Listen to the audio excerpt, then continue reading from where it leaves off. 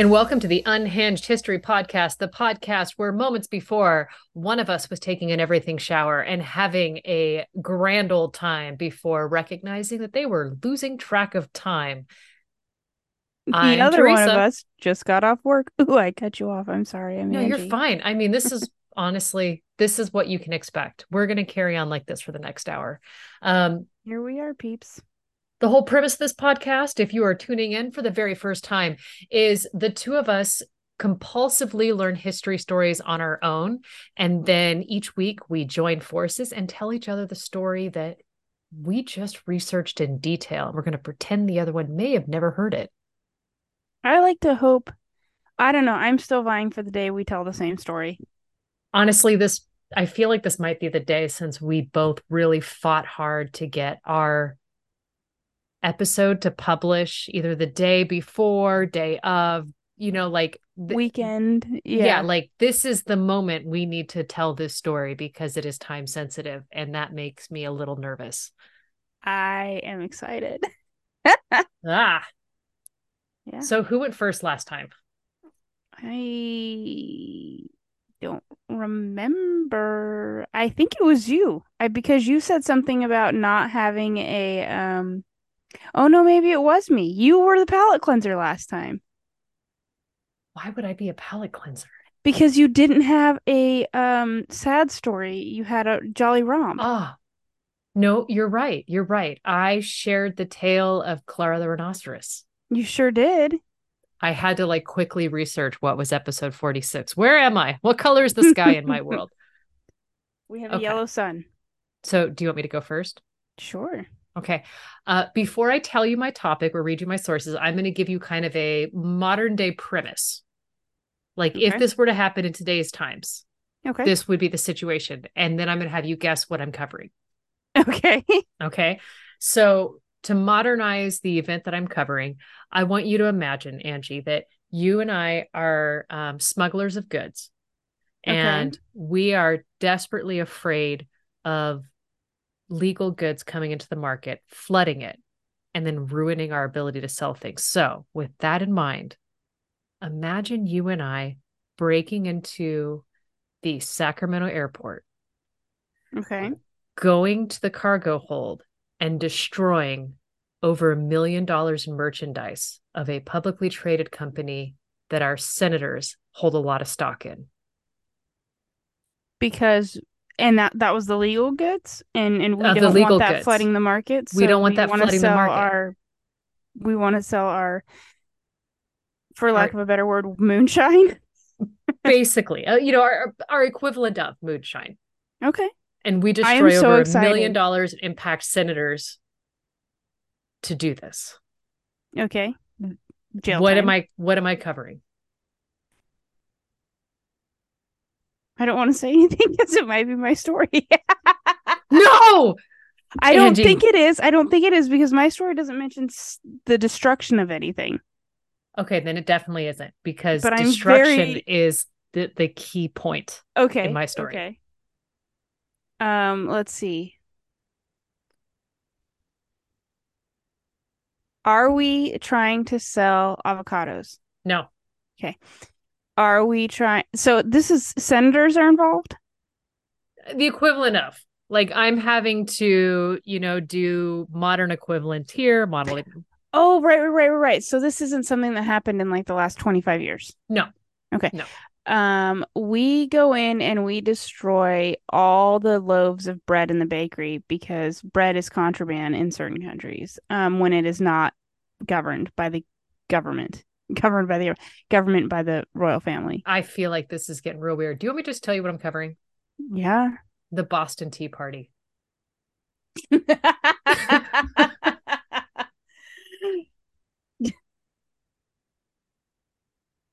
I'm so excited. Not the story I thought you were going to tell. Okay. So my sources, the Jamestown Settlement Museum, the Tea Act and the Boston Tea Party, Britannica.com. I looked up the Townsend article or the Townsend Acts, the Boston Tea Party ship and museum. They had an article on tea smuggling, a journal article from the Early American Studies Anglo-Dutch Revolution, Spring of 2012, Volume 10, Number 2. Article titled, Did Dutch Smugglers Provoke the Boston Tea Party by Benjamin L. Karp. And the podcast History Doesn't Suck. They covered the Boston Tea Party. All of those are where I'm starting. I love this for me. I love this for you. I love this for our listeners. And I love the fact that your dear husband was the one who was able to keep his mouth shut, because this was the one I was like, okay, I'm going to cover this, but keep her off the scent. He did an exceptional job, and I am deeply saddened it wasn't me that told the story first. Really? But also delightful that it's you. Okay. So this was one of those things that I had heard in a TikTok mentioned in passing, and I went, well, there was some nuance that my history book skipped. And that is basically how the Boston Tea Party wasn't a protest against tax per se, but smuggling. Can I just, before you get started, can I just say I love that you gave me a modern day equivalent that was us breaking into the Sacramento airport. For my next trick. Exactly. I mean, but that was just basically like, let's think about like what this means, what this entails, because it's so easy for us to be like, yeah, it's a Boston Tea Party. This is what we studied in school. It's fifth grade. We made the little diorama of a boat. And a hat. And a brick of tea. And some cellophane ocean waves. And yeah. some caffeinated sharks, because there were sharks in Bay Boston. I don't know if you knew that, but they were in my diorama. All right. Anyhow, tea, perfect for smuggling. It's lightweight. It's subject to British duties. It's in high demand. And during the 18th century, people in the British Empire want tea. People in the British Empire still want tea. And the East India Company, I might refer to them here on out as the EIC, because writing that out over and over again in my notes was taxing. They had a monopoly on selling tea in GB, Great Britain. If you will. Yeah.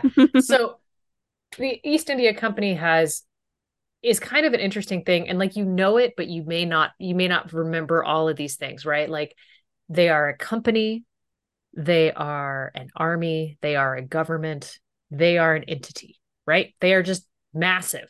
They are a monopoly. They are like the Amazon of the 18th century. They are, but it's so History Doesn't Suck, the podcast. They talked about how, since they had their own army and parliament of it, were shareholders of it, that it was such a big thing. It's basically like thinking about joining Starbucks Frappuccino paratrooper unit. Like, that's an image I will never get out of my head. You're welcome. But it's, you think of it just like that. Yeah. Like Captain Jack Sparrow went up against East India Company. Yeah, he sure did. And so, but it's like, okay, oh yeah, those are things that exist in history and not, made up for a movie. So the East India Company gets a blessing from even Queen Elizabeth I to, develop this full thing. So Lizzie won up, gives her blessing, knights the shoulders of capitalism, and carries forth. So it's about this. I heard knights the shoulders of capitalism and carries Thor. And now I have a comic book sketch going on. I mean, it wouldn't be Lizzie one that did that. It'd be our Lord and Savior, Walt Disney. Okay, all right, carry on. Yeah. So the East India Company, they've got a monopoly on tea because they are the sole allowed importers of tea from Canton, China to England. That makes sense. And that's where the British Treasury places, some really high duties on it. And then once the tea lands in Great Britain, it gets hit with an importation tax. And that's where it's sold to wholesalers, and it gets another round of taxes. And then every time it's passed on, it gets another round of taxes. Now, many of our European countries, they also have access to Canton China and have the ability to buy tea. But the problem is they don't really drink tea. They don't really use tea, but they like the idea of smuggling it to Great Britain and its colonies. And so I they would do mean, that. if you can stick it to the man and make a buck. Yeah. I mean, look, you're already there buying silk, buying bright, but whatever you're going to buy, Spices. like that's just another commodity and it's lightweight. All you Let's have to do do it. is get on a boat, smuggle it to England, sell it on the coast, and then turn a profit and come back home. Just don't get caught by anybody in a red coat and you're fine. Yeah. Now this does kind of put a weird buff like thing on it because you have these European countries who import their own Chinese tea to either England or to the colonies, and then it gets distributed. Well, leading up to the revolution, we have smugglers working in a network between Europe and the British Isles that upgraded their ships to be better armed, faster, larger, Better, like stronger, faster. exactly. Like they systematize this whole process. And that just cracks me up to think about. It's easy for us nowadays to talk about globalization and a global market and everything like that, but this is hundreds of years in the making. These smugglers even get their shipments insured through Lloyd's of London. Are you familiar with The Lloyd's, yeah. the Lloyd's of London? You know, so it could be Mick Jagger's lips. It could be Heidi Klum's legs. Gene Kit Simmons' tongue. Harington's hair. Yeah, Whose tongue? Gene Simmons. Oh, Gene Simmons' tongue. I heard you wrong. Sure. Yeah. Yeah, his tongue. Y'all, she gave me the best visual just then. Full on Gene Simmons' tongue out her mouth Yeah. in a scream. Just Yep. saying. I know. I'm good. I'm good for it. That's what I'm bringing to this podcast. You can be assured that even in an audio format, I am bringing the visuals. You're bringing Gene Simmons' tongue. Mm-hmm. And so these smugglers even have lines of credit through both London and Amsterdam. Like, so this is a full on enterprise. And it is nuts that this is an illegal trade or an illegal good. Now, as we think about it in the colonies, smuggling is rampant. One Massachusetts based loyalist named Peter Oliver wrote, "It was notorious that smuggled teas were carted through the streets at noonday." Like just blatant I rule believe the term breaking. here is moral turpitude. I mean, city dwellers refer to smuggling as merely unlawful rather than just unjust. I mean, because they're getting the tea too. So what do they care? Right. You know, and this, if you think about it, market forces, if your tea is too expensive, we will find another alternative. In fact, And so if you want to sell more goods, you need a lower price or you need to have less goods available. in fact. These are things. So smuggling, as it was back in late 1700s, is pretty easy to accomplish. You either have to lie about the provenance of the goods or you just have to hide them from custom officials. And one of the Okay. articles I read detailed where you could hide things and smuggle things. And it just cracked me up that somebody sat through and went, no, but you could roll it up in here and you could hide it under here. I was like, okay, yeah, I've seen a lot of things about smuggling, right? I'm not going to say that I am a well-trained expert, but it just, you know, You know some things. I've seen a couple thing about the cartel, right? Like I understand, Yeah. modern day drug trade, and it feels weird to think about this for Earl Grey. The problem with the smuggling in general back during this time is it's not uncommon for the same custom officials that are supposed to be cracking down on it to be actually a part of the smuggling rings. And this is especially prevalent before Parliament starts reforming the custom service in 1764. So we're winding up to 1773. Okay. So morale in the colonies is so bad in 1767 that Lieutenant Governor Cadwallader Colden, that name just makes me, it's nails on chalkboard, just the way it's written, just Cadwallader. I don't know. It the name sounds like needing to pick up a pile of wet paper towel. I was gonna say it reminds me of where the term like mollywop, but I like your answer much better. I mean, it's just obviously I've got a sensory issue there, but not a pleasant sensation to see written on a page. But he wrote, no officer at this time dare make a seizure in the colonies where all restraints on trade are unpopular and where it may be seized in power of a single man to set a mob upon him. Okay. So, like, I mean, we see this guy just carting tea through the streets, and we're just gonna let him because I don't like pitchforks and torches. Thanks. Okay, Yeah. bye. I mean, he's got the goods we want. He's like the Robin Hood of tea. I literally don't get paid enough for this. Yeah. Hmm. So smuggling is also very difficult to trace in larger cities like New York. And this was something I found very interesting. The journal article that I found talks about how many of trading firms in New York had Dutch roots and they were a part of Dutch companies or were partners with Dutch firms. Now, Anglo traders conflated the word Dutch with Deutsch. And so basically all Northern Europe is one chunk. Everything's related. No, there's no nuance. So if it's French tea, it's referred to as Dutch tea. But checks. Basically, Americans have always been bad at geography. That's my takeaway. Yeah, I feel like you're not wrong. And so even in a port city like New York, a good's origins were nebulous at best. Is Okay. it Dutch tea or is it just legal tea brought from a Dutch company? Like maybe We a don't little know. of both. A little column A, a little column B, have a nice cup of tea. Exactly, right? I'm going to have, breakfast tea to think about it.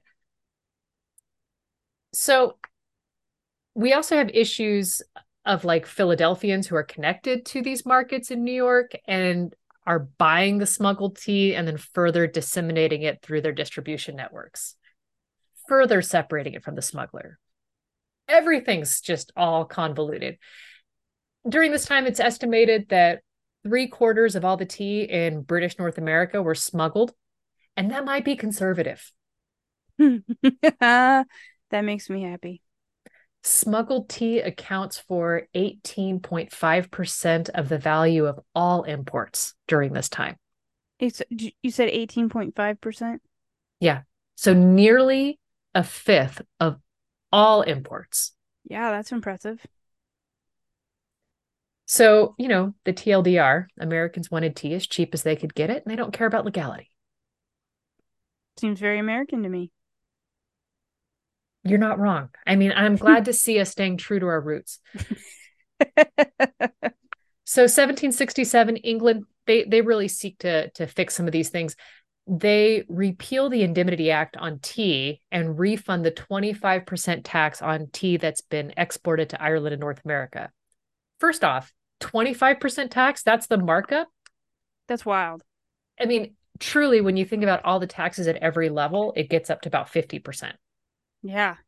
So, but just the initial, we'll just shave 25% tax Call off it the top. good. And then they impose a 3 penny per pound tax on the imported tea. And Richard Clark, who is one of the largest tea importers in Boston, thought the first part makes sense, but said the 3 penny tax did nothing to curb smuggling. It's like, I mean, you made it cheaper, but then you just added another tax. Yeah, that's not really helping. No. You're not great at math. And so not all of the colonies smuggled tea equally. And do you remember back in episode 24 when you covered Penelope Barker, who lived in the South? Mm-hmm. Smuggled tea is more uncommon in Southern colonies. That makes sense. Yeah, you're further away from the distribution network. Meanwhile, in Boston and other northern cities, non-importation agreements discouraged imports from Great Britain, opting for Dutch tea to the tune of 180,000 pounds sterling per year. Okay. That's in 1767. So in today's money, that's 32 million pounds or 40 million in Okay. USD. Okay. Now, the Sons of Liberty, they're basically the ones policing the non-importation goods. Basically, they're like, we're not taking any. They're with the Penelope Barkers. They're like, we're not importing any British goods. We Yeah. are staunchly opposed. Yeah.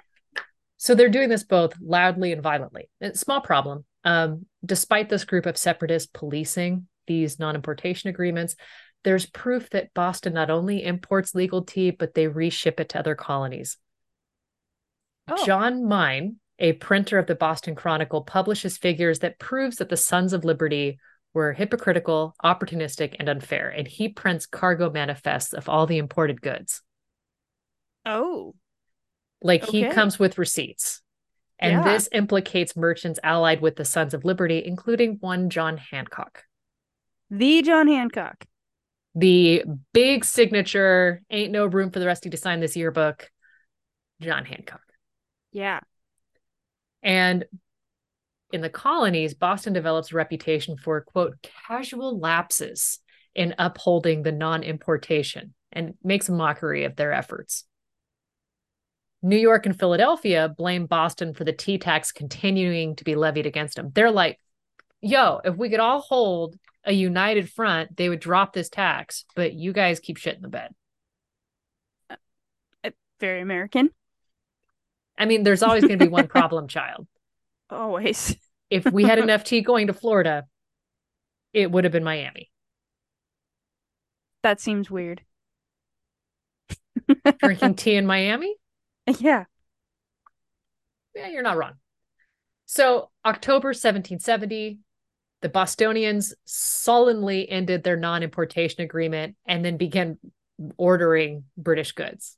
They cave Okay. entirely. They're like, you know what? You're right. We're not good at it. We're just going to go back to ordering and paying taxes and all the cool stuff. Legal. We're going straight, man. Yeah. It's just, we just need them fine goods, them draperies, Porcelain. the lead, the glass, the paper. We want it all. Not homespun silk. I don't think the mulberry worms were coming from China to America to do the silk. I mean, you were getting some homespun cotton, some real rough crap. You weren't getting silk.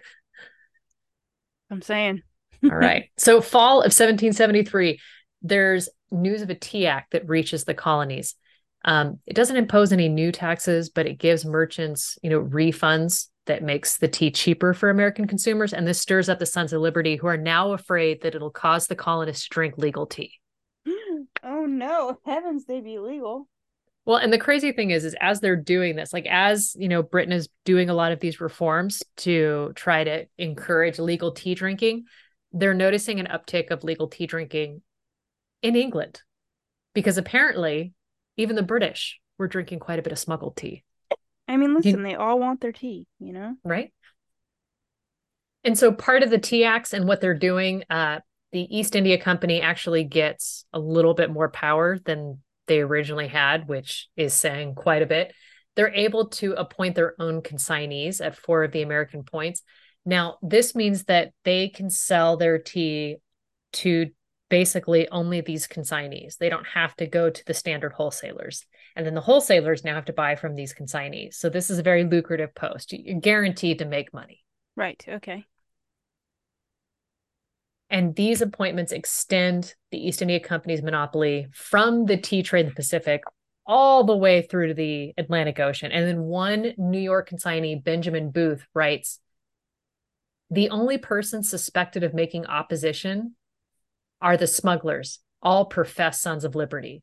So it's not the merchants or anybody in the middle who are actually standing to lose their livelihood. It's only smugglers. That's, of course, what this guy thinks because he's sitting pretty with the nepotistic appointment. Yeah, there you go.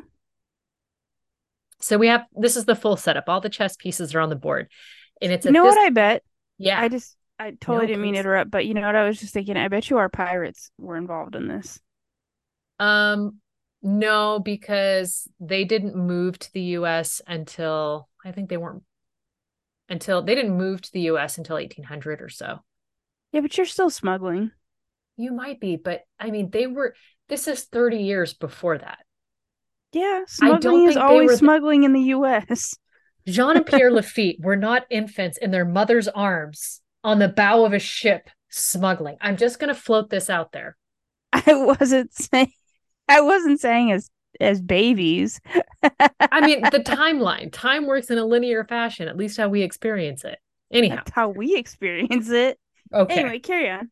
So the East India Company, they have 7 contracted ships that are coming to American colonies. 4 of them are headed to Boston. Now, Boston has this history of fouling things up and letting things through. So they're banking on Boston letting this legal tea in the country, and it's the safest northern port that they have. Okay. And the EIC knows that of these 4 large shipments of tea, it'll make it absolutely cheaper than the smuggled tea that's going to flood the market. Right. So So here's they're the part where we break into the Sacramento airport. Here we go. So now the Sons of Liberty are super pissed off. They can't allow the legal tea into the country. So the Sons of Liberty members in New York and Philadelphia, they react swiftly and harshly. The Boston team, not so stiffly. They're maintaining their roots. New York and Philly released pamphlets and articles in newspaper threatening any local merchant accepting tea consignments from the firm of Richard Clark and Sons, a firm that's firmly in bed with the EIC. Okay. Meanwhile, the Clarks, they're arguing that cheaper tea is going to benefit the consumer, the end user. They state that it's weird that Americans are suddenly complaining about this tax when they've been paying it for the last 6 years. They're also not complaining on the tax on wine, sugar, or molasses. Okay. They're like, yo, pull your heads out of your ass. You're already doing it. You've been doing Like, it. just Why are call we it so upset good. about it right now? Like, Yeah. kiddo, your bedtime's always been 8 o'clock. Why are you rioting? That's a fair question. So this article is in favor of legal tea, is argued that the EIC enjoyed the monopoly on tea and hoarded it to inflate the prices, which caused the tea smuggling in the first place. If the tea smuggling wasn't so highly priced, then there'd be no temptation to smuggle it. So they're fighting on both sides, right? Nobody's happy. This Despite the, checks. yeah, I mean, honestly, it makes me feel a lot more calm to know that our newspapers were always so biased. Yeah. So, despite the fights in newspapers, both American smugglers and merchants hate the Tea Act, and the EIC and its hand-picked consignees have a huge advantage over everyone else. Oh, I forgot. The consignees, they also make a 6% commission that's thrown in. That's just pure nepotism. Perfect. One of the consignees for Boston is the son of the governor of Massachusetts. So, yeah. He did not have a clue how to do that job. Well, I mean, it just goes to show that, it's all who you know. Yeah. And the Sons of Liberty, with all of this set up, they're afraid that the cheapened tea might inspire people to imperial allegiance, which feels like a weird thing for me. It's like, this tea makes me love the king. He is buying their love. Da da da da da. So, Thank you. Thank yeah, you I know. so much. I know. Philadelphia consignees were, quote, anxious to hear further from Boston and to know the measures pursued there. So everybody is watching Boston. This checks. And it's at this point that we have a combination of geography and weather that start helping us roll dice. We have the Dartmouth, which is one of the 4 ships bound for Boston. It gets there November 28th.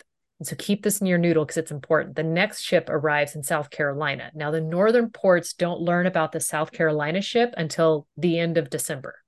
Okay. And then we have the Polly, which goes up the Delaware River, and then the other 3 Boston-bound ships.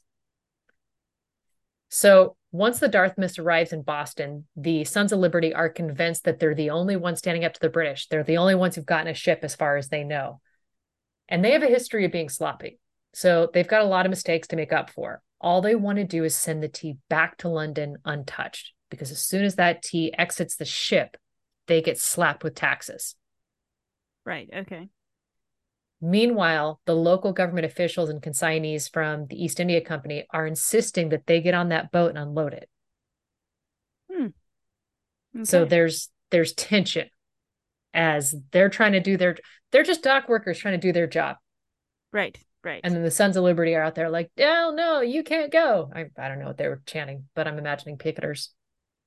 I'm shocked there was not more dock workers that were in the Sons of Liberty. Unclear. I didn't do the research, but it could be that they were all dock workers. I mean, not all, but so the ships that are carrying the company's tea arrive in Philadelphia and New York, but they choose to return to England without unloading rather than facing the angry mobs. Because New York doesn't play games. Yeah, like they literally like I don't get paid enough for this shit. Like I am just nope. Turn it around. Yeah. Sam Adams ends up being the lawyer who is supporting the owner of one of the ships in Boston. Okay. And he counsels his client and says, just send it back and say that, it was too treacherous because there were storms. It was damaged or storms. I can't remember how it was worded, but basically there were storms. And he was saying, like, because it's political storms, not Physical storms. yeah, like Yeah, it's not a okay. meteorological storm, but it's a political storm. And you're returning the tea from the political storm. Keeping it safe in the hands Yeah. of London. Gotcha. So Massachusetts, however, the royal governor that's been appointed by the British, he refuses to allow the ship carrying the company's tea to leave the harbor without paying the tax first. So he's locked it in there. He's like, nah, it doesn't leave. This checks. Yeah. Now we get to the evening of December 16th, 1773. We have protesters, some disguised as Native Americans. They board the three ships in the Boston Harbor and they throw out 342 chests of the East India tea into the water. This is a large loss for the East India Company, and the tea was worth well over $1 million Back then or today? today. Okay. But it's like 46 tons of tea. Yeah, that's a lot of tea. It's not a small amount. And the only person who was injured got like knocked out with a tea chest on accident because he was being a dumbass and zigged when he should have zagged. I take it back. There was another guy who got his ass beat from like trying to put the tea into his pockets, and his compatriots were like, absolutely not. No, we're dumping it. Yeah, it's all in the harbor. The day after the Tea Party, Reverend Samuel Cooper, the day after the Boston Tea Party, Reverend Samuel Cooper described it as wanting to second their brethren in other colonies, that they wanted to diminish their culpability in the destruction of the East India Company. He's like, look, we knew our brothers were doing it. We knew New York and Philadelphia had strong feels. We had to do this to just stand up with them. This wasn't us. It was just standing in solidarity. That's it. Interesting because the other two cities had it together and got the boats turned around. But so they couldn't in Boston, and they really, really, really tried. Like the owner of the boat was like, I mean, just send it back. And governor's like, absolutely not. And they go to the customs official, and the customs official were like, yeah, no, not so much, but we can unload it for you. How about Yeah, we unload? You want me to unload it? yeah, absolutely not. And so it was like hours before the tea would be seized by officials, because once the boat stayed in the harbor for X number of days, I think it was 20 days, then they had the authority to go on board and take it. Oh, okay. And so it was just like day of, the owner of the boat was like arguing with the governor for hours and hours and hours. And then like 5 p.m. he comes into Old Southie, the meeting place, where he's like, yeah, I can't do it. I tried my best, wipe my hands off. And that's when the Sons of Liberty come dressed up as Indians and go cosplaying and LARPing down the street. Thank you. Thank you Yeah, for I'm that. here for it. I mean, we had to do a callback to previous episodes. Now, another thing that I didn't necessarily recognize is the Boston Tea Party actually inspired similar other actions. There were protests very similar to this that occurred in Edenton, North Carolina, which, oh my gosh, that was Penelope Barker's. Uh-huh. Yeah. Sorry, I just made that connection. Don't Silly me. apologize. It's a beautiful connection to make. I know, but I should have done it intentionally. It sounded, confident when I made it, as opposed to being like, there was another one in like Edenton, kind of. Sounds Also, kind of familiar, vaguely familiar. I don't know why though. yeah, Yorktown, Virginia had another protest, and then news of the destruction of tea is what causes outrage in England. And As it instead of, does. yeah, I mean, look, we all like the thing, and you destroyed it. I mean, it's like if nowadays if you destroyed Tito's vodka, I think the entire left coast would just riot. Now, when this happens, instead of repealing the Tea Act, Parliament decides they're going to punish Boston and the people of Massachusetts. So they close the port in Boston in June of 1774, along with issuing the Intolerable Acts. And this gives colonies one more reason to resent Parliament and move a step closer to declaring their independence. I love this all over tea. Right. And it wasn't necessarily over tea, it was over the smuggling and our founding fathers being absolute cartel holders. Like, and that's the nuance my history book missed, but maybe I was also a fifth grader who wouldn't understand.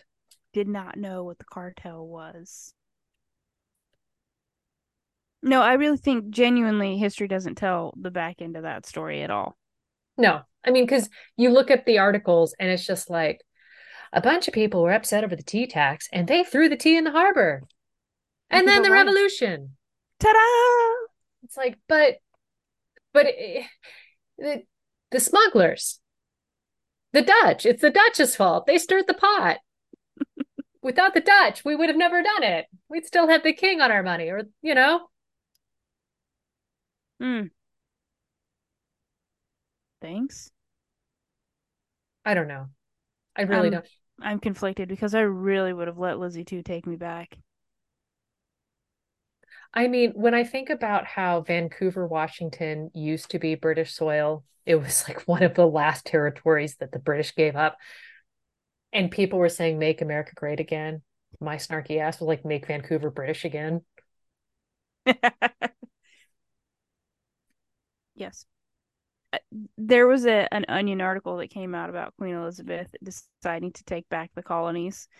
Um, I want to say 2014, 2015, and it was like one of the funniest articles because I was like, "Yes, ma'am, I've already worked my Mm-hmm. curtsy out. Yeah, Please please and and thank thank you." you. I won't abandon coffee, but I will adopt more tea. I don't drink coffee, so tea works for me. Yeah, I don't think Pepsi though is the drug of choice for the. I have not had Pepsi since Halloween. I think about it every day. that that I that was the hardest one to give up. I see your fiending in your eyes. Do you? I do. The longing Yeah. to One day. stare off into mid distance I just keep thinking about my birthday and how I will have a Pepsi on my birthday. And it'll be amazing. in a Pepsi flavored cake. I like your style. I'm nothing if not classy. As Keep it classy. Yeah, as documented in the Pepsi cake. All right, but that's the story of the Boston Tea Party. I loved your story of the Boston Tea Party. Um, do you want to hear my story? But I have to start with questions. I mean, to be fair, I had to take you on a merry jaunt of us breaking into an airport. That's true. Um, what what is the most Canadian thing, or more specifically, Canadian crime you can think of? The maple syrup murder or maple syrup heist. December 17th is National Maple Syrup Day. Did you know that? I didn't know that. In Are fact, you covering the maple syrup heist? I am. Hell yes. So you can imagine my panic there at the beginning when you talked about breaking into the airport, and I was like, Oh "We're God. smuggling." Oh, Ian, oh, Ian, you set this up, you rat bastard. he lied to both of us. You know, honestly, him keeping a secret and him playing both sides to orchestrate this, both check. 100%. And he could do it with a straight face. Either way, would have been golden. At the beginning of this, I loved him. And at this moment, I hate him. Or do you love him more because you know he'd do it? No, no. I mean, at this point, it's Tombstone. It's Now I really hate now him. I hate Brienne. Can I just say that over the however 45 episodes we've recorded, Tombstone gets brought up at least half the time. You're not wrong. Because it is the most quotable movie on the planet. It is perfect. It is up there with The Princess Bride. Mm-hmm. Yeah. And I said Yeah. what I said. You're not wrong. I stand with you. This is the hill we will die on together. Hmm. Mm-hmm. Yeah. Honestly, that is the best compliment. You think about it because you're like, I just need something with a little bit of violence. Yeah. Both play out. I Perfect. needed a bit more slapstick. Go to Princess Bride. Yeah. I need to see Val Kilmer. You go the other direction. That Val Kilmer, I guess I should say. Yes, true. Because you Because could pick many other Val whew, Kilmers. mm-hmm. Yeah. Mm-hmm. So anyway, I'm covering the Great Maple Syrup Heist. My sources are a handful of articles from The Guardian because The Guardian thoroughly covered the events during and after. Okay. Um, one of my favorite titles, Sticky Situations. Maple syrup bandits face Quebec court for infamous heist. That's by The Guardian. The Canadian Encyclopedia has a great article on it by Tyler Noax. That article comes from March of 22. There is another March 2022 article written for Forbes magazine. Ringleader of the Great Canadian Maple Syrup Heist ordered to pay multi-million-dollar fine. These headlines are literally my favorite thing ever. NPR article: Thieves hit warehouse holding 30 million of Canadian maple syrup. Glorious. Okay, so a handful of fun facts. Did you know that Canada has a strategic maple syrup reserve? Is this like our cheese cave? I was thinking more like Fort Knox, but Do okay, you, cheese you know cave. about our cheese cave? I don't. You're gonna have to tell me about the cheese cave. There is a cave in the Midwest. I can't think of the exact location, but it is a strategic cheese reserve. Thank you for this information. My youngest son bows to you. I now have to take him to a cheesecake, I guess. Cheese cave. So You could yeah, have cheesecake en route in the to Cheese cheesecake. Cave. Yeah, yeah. So yeah, I'm going to assume it's the same thing. It is called the Strategic Maple Reserve, Maple Syrup Reserve. And I just need you to know that the word strategic messes with me every single time I try to say it. I never say it right. So there you go. When I said the phrase strategic maple syrup reserve out loud, Owen, my weeest one, he who loves the cheese, said, I got you. That means you're Canadian. I love him so much. Um, so 72% of the world's maple syrup supply is sourced from Quebec. Did you know that? No. Yeah. According to Taste of Home, Quebec produces an astounding amount of syrup each year. 7,989 gallons. That's not a little bit. No, the runner-up is Vermont with only 890,000 gallons, followed by Ontario, Canada, New York, and Maine. But At okay, the but hold on. When I think about it, Quebec is not a city, it's a province, right? Yeah. Okay, that's a big province. There's a lot of ground versus Mm-hmm. Vermont, which is a piddly little state. It's not the size of California. That's true, You but know what I it mean? is also, I mean, how many times does 890,000 go into 7.9 million? Look, this is not a math podcast, right? Right. Either way, it's a ton no matter what, right? So at the time of the heist, maple syrup was valued at approximately 13 times the price of crude oil. Some of my Yeah. sources suggest that today it's worth 30 times the price of crude oil, which I think is absolutely wild, right? We need green energy. And more maple Maple syrup run syrup. vehicles, I mean, they imagine how good the roads would smell. People would eat more breakfast, I guarantee it. right? We'd all have diabetes, but I mean, Maple syrup flavored diabetes. It takes 18 kilos of maple tree sap to make just half a kilo of syrup. So there's that. what uh, I'm now confused with how this works. Like I thought that you put it the little tap in the tree and what comes out is maple syrup. So I'm not an expert on this, but this is my understanding of it. Oh, because my final source is an episode of Dirty Money on Netflix. Um, I believe they tap the tree, right? And the Yeah. sap is what comes out of the tree, and then that gets distilled down into syrup. I'm unclear on the whole process, but that's the way I understand it. Okay.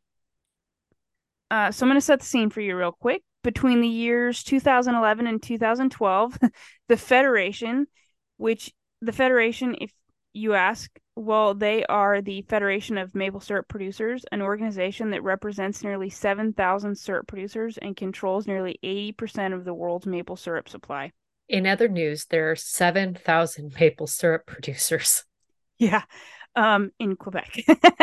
In Quebec, this makes me Wild, feel like right? Holly Golightly in Breakfast at Tiffany's, where she's got like all of the richest people just in tune, like just programmed into her brain. Yeah, Like I it, need to if Hubs wanders in front of a bus, I need to find a maple syrup heir. you do. You really do. So so the Federation, which is in the process, like I said earlier, it's between the years of 2011 and 2012.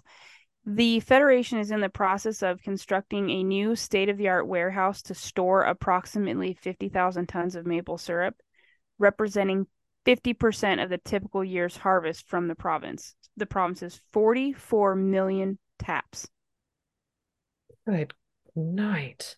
right? So during this transition period, 10% of their supply is kept in a rented warehouse southwest of Quebec City in a place that please forgive me, Saint Louis de Blanfort, which is, it's got a full-time guard living in the apartment above. So mind you, that's 10% of their supply is housed in this warehouse southwest of Quebec City because And that's there's a cheap. guard who lives above, which it Yeah. went from sounding state of the art with its own federation overseeing it to Well, now so feeling like it's in some provincial town. like it's in a storage locker downtown, right? Yeah. And So that bro is lives above the coffee because shop. right. That is because the Federation is in the process of building a new warehouse. So this Okay. portion is being just stored there. So once a year, the facilities are inventory inspected. So in July of 2012, Inspector Michael, I'm going to butcher this, Garvey, who works for the OPEC maple syrup producers, the older name for the FPAC, which is the Federation. Yes, they go by FPAC like OPEC. So there's that. I mean, this is Seems this is getting wilder. right.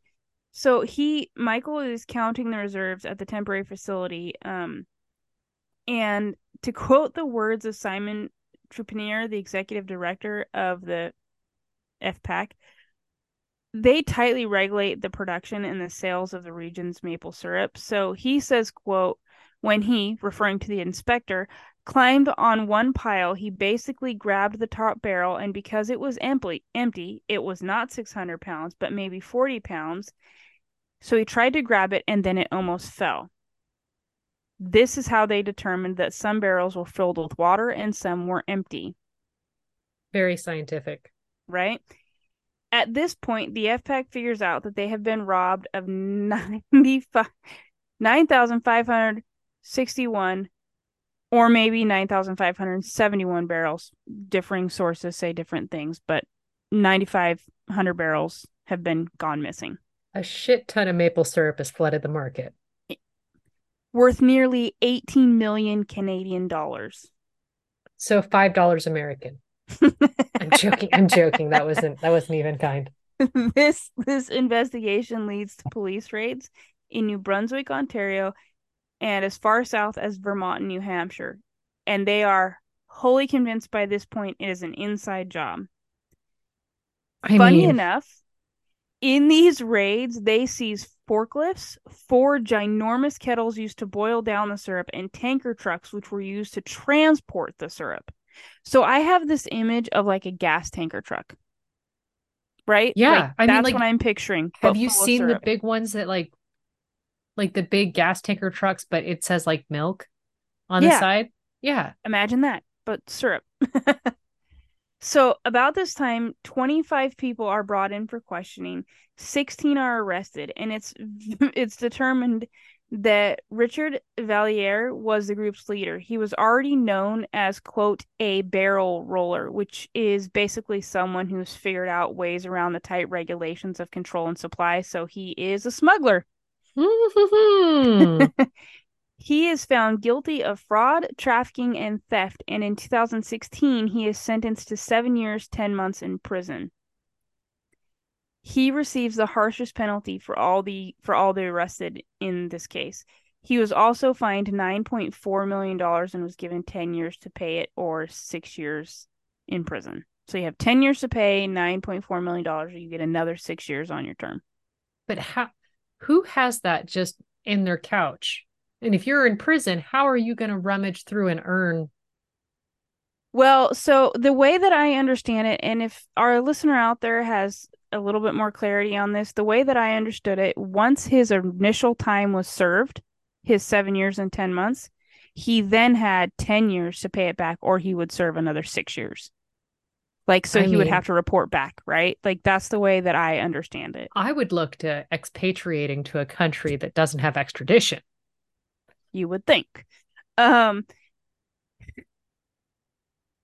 there's some pretty funny bits that come in here, but one of the conspirators quotes claimed that their actions were not theft as the FPAC supply management practices were unfair to producers. Um, Valaris Valeris himself says that he was coerced to do it by a man who carried a gun. That doesn't hold water at all. Like later on, it makes no sense to me that he would say that, but I think it was just a last minute attempt to maybe get a lesser sentence. Well, And it's to implicate Americans. That's what it is. probably, yeah. Um, and as I said, the syrup had a market value of more than 18 million Canadian dollars, which is in American money $14.4 million. He said Wait, at so what his you're trial, saying is apples to orange or apples to apples, the maple syrup heist was 14 times the tea heist. the tea heist. Yes. um, Valier says, excuse me, I pronounced his last name wrong a few moments ago, but Valier says at his trial that he actually sold it at a lower price. I think he's saying that in hopes to get out of paying such a high fine.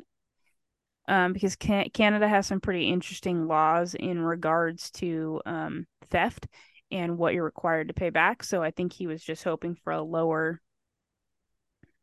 fine at the end. Mm. Um, Additionally, his father Raymond, as well as a New Brunswick-based reseller called, wait for it, Eotine Saint Pierre, were also found guilty. Is Eotine Saint Pierre not the most French name you've ever heard in your life? Is it Etienne? Etienne Saint Pierre. I mean, that Yeah, is very French. right. As well as a man called Yvette Caron, and he was the husband of one of four people who owned the warehouse where the syrup was being temporarily stored. That's It still was a ton of people involved. so many people, right? It was Caron who made the offer to Valliere to steal the liquid gold. In 2017, Caron received a 5-year prison term and a 1.2 million fine. As of 2017, all three men were appealing their convictions. Um, Recently, though, in early 2022, during his third parole hearing, because he was denied two prior times, he stated that he planned the heist for profit and as a retribution for a 2007 fine of $1.8 million that the FPAC had imposed on him for selling the liquid gold on the black market. So he'd already been busted for it previously, and in Yes. protest, he decided to do it again. Yeah, because we're super brilliant about this. Now it should be said that FPAC doesn't have the love of the people. There are a lot that call it mafia with its scare tactics and totalitarian. Oh my Proletarian? gosh, thank you. Rule and cartel. They can compare it to a cartel. Wait a minute. So there is a mob that controls the supply of maple syrup. That's what the growers akin it to. Yes. I really need to think about my second marriage. I've got to orchestrate getting into the maple syrup air. I mean, you're and flannel. Think of how comfortable you'll be. Not in flannel. Like, but flannel like from the big flowy with Yes. the boa Mm-hmm. sleeves where I just like look like a lumberjack princess Yes. flowing through the hallways. My queen, in fact. I could say a boot, an A. There you go. I love cheese and gravy. I can put that on fries. I'm good with this. Angie, I have Perfect. found my calling. You're welcome. I didn't know this was going to lead to a life-changing event, but here we are. Sorry, Mike. Just keep praying that Mike stays healthy and I'll stay as I am. But without that, I will seek a new life As a as a maple mob syrup, princess, I love this for us because I'm only going to benefit as well. right? Just Um, casks of grade A maple syrup coming your direction. It'd be glorious. And then I'm going to get fined by FPAC No, for mine will receiving all be goods. legit because I'm going to be part of the family. That's true. That's true. Um, so there are all types of litigations and all sorts of lawsuits that involve the FPAC. So the gist is they're not friendly and they keep real tight rules on how this is all supposed to be done, and the growers are just trying to live their lives, right? Um, Valliere is appealing the fine portion of his case, but Canadian law, like I said, has some interesting thoughts on that, and the Guardian has the best way to describe it. Quote, on appeal, the amount was reduced to only 1 million. Oh my gosh. The amount Valliere claimed to be the profit on his theft. But on Thursday, Canada's top court disagreed, arguing that a court doesn't have the power to diminish a fine, that the original fine should be restored. Distinguishing between an offender's income and expenses in order to determine the offender's profit margin would essentially amount to legitimating criminal activity, is what the courts write. The court then said lawmakers in Canada had drafted the criminal code to deprive offenders of the fruits of their crime and to defer them. Parliament is sending a clear message that crime doesn't pay and thus is attempting to discourage individuals from organizing themselves and committing profit-driven crimes. The court writes, it continues, he was ordered to pay the fine of more than 9 million Canadian dollars, which is 7.2 million US dollars. And I don't know why, but when I read that, I could not help but laugh because Canada is so polite that they're like, listen, our whole goal is for you to pay this fine so you will not be enticed to do it again. But here he is doing it again anyway. Well, I've only done it twice. I know, right? And I got prison time. Gosh. Allow me to regale you with a couple of more blurps and a couple more headlines and a blurb about the case. I already told you about the sticky situation maple syrup bandits face Quebec courts. Maple syrup heist. Quebec producers bounce back from sticky situation. Sappy ending. Canada digs deep into strategic reserve to cover maple syrup shortage. Shortage. A shortage. Wait, it gets better. A poor harvest season and booming demand has prompted Quebec's syrup cartel to release around 22,000 tons of the luscious liquid. And wait for it, my favorite one. Trade war. Canadians horrified to learn that some maple syrup is from the US. I mean, look, we have sullied their shelves. We absolutely had. The Montreal Gazette says, quote, as suspects were being rounded up, the heist made news around the world and was fodder for comedians who joked about a crime that could only be carried out in Canada. The same Gazette says, funny enough, this is not funny to Canadian harvesters. And the Guardian follows up with, north of Montreal, Normand Urbain, a fourth generation maple syrup producer, is busy checking some of the taps of his 7,000 maple trees before the forthcoming harvest. Like many producers, he was stunned by the heist and still smarts at the ridiculing the industry received from comedians in the US. Like, look, we don't have the nationalized health care. We've got a lot of other issues. Let us make fun of your maple syrup Like problems. one time, man. For And that, once, we're drowning out Florida man. Would you let us be? please. And that is the absolutely ridiculous story of the Great Canadian Maple Syrup Heist of 2012. Now, that being said, there have been previous maple syrup heists. I love this. There was one in 2003. We don't have any information on that one because every time you try to find any information anywhere, this is the one that comes up, but it kind of mentions it in the wings, you know. So if anybody has some details on the 2003 maple syrup If heist, you are a I'd part love of the that. maple mob and you've got access, please unhinged.historypod@gmail.com. Also, if you are looking to be Theresa's second husband, Shh, no, because Mike is still alive and counted for. Like, I am not redoing again if I don't have to. But I'm just okay. saying, I'm now developing options. So yeah, that's my story. I am going to tell Mike that you're trying to bury me off into the maple syrup mob. Okay. He's going to have significant questions and concerns about us continuing this podcast. Um, but are you gonna tell him that it was your idea first? Stop it. Quit twisting this around like we're recording it or something. I'm not really trying to marry you off. I like you the way you are with the human you're with. He seems quite suited to be your life mate. Very true. There's very few people who can deal with these antics. See, here we are. Well, that was On delightful. I have loved this. Me too. I love both of our stories were about smuggling. And not about the same smuggling. Yeah, I've got to go high five my husband now. Well, if you have enjoyed this and you can't wait to see what we possibly do next week and what themes are going to emerge, smuggling or otherwise, because this has been a bizarrely themed episode. Join us, rate, review, subscribe, share us with your mom's dog walker's neighbor. And on that note, goodbye. Goodbye.